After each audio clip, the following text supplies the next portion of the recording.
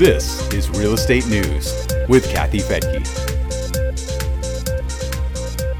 The numbers keep going up for the housing market. Redfin reports that competition is so fierce among buyers that a majority of homes are going under contract within 2 weeks. That's also driving home prices to new record highs. I'm Kathy Fettke, and this is Real Estate News for Investors. Redfin reports that median asking prices are up 10% from a year ago to a new all-time high of $334,000. It also says that median sales prices are up 15% year over year to $318,000. This report uses data from 400 U.S. metro areas during the 4-week period that ends on February 7th. During that time, the percentage of homes that had an accepted offer within 2 weeks hit 52%. A year ago, immediately before the pandemic, that percentage was just 43%. Redfin says this is the first time since at least 2012 that more than 50% of homes are going under contract so quickly.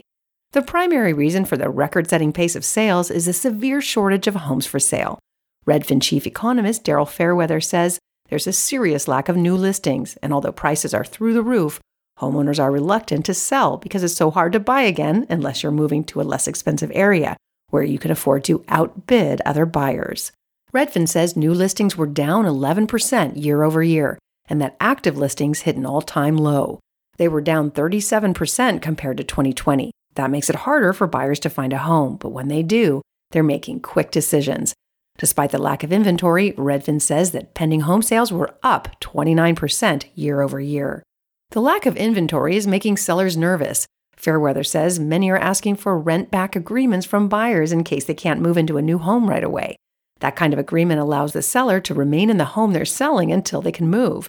Of course, that requires flexibility from the buyer, but the seller could also require that as a buyer concession.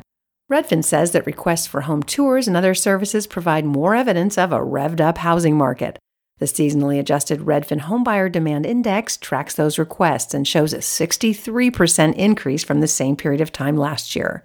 It isn't just the lack of inventory that's causing this home buying frenzy and upward pressure on home prices.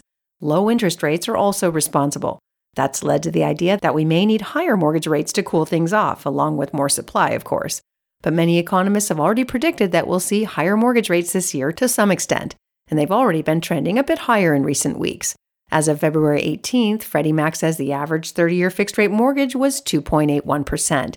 It's up off an all-time low of 2.65% during the week ending January 7th.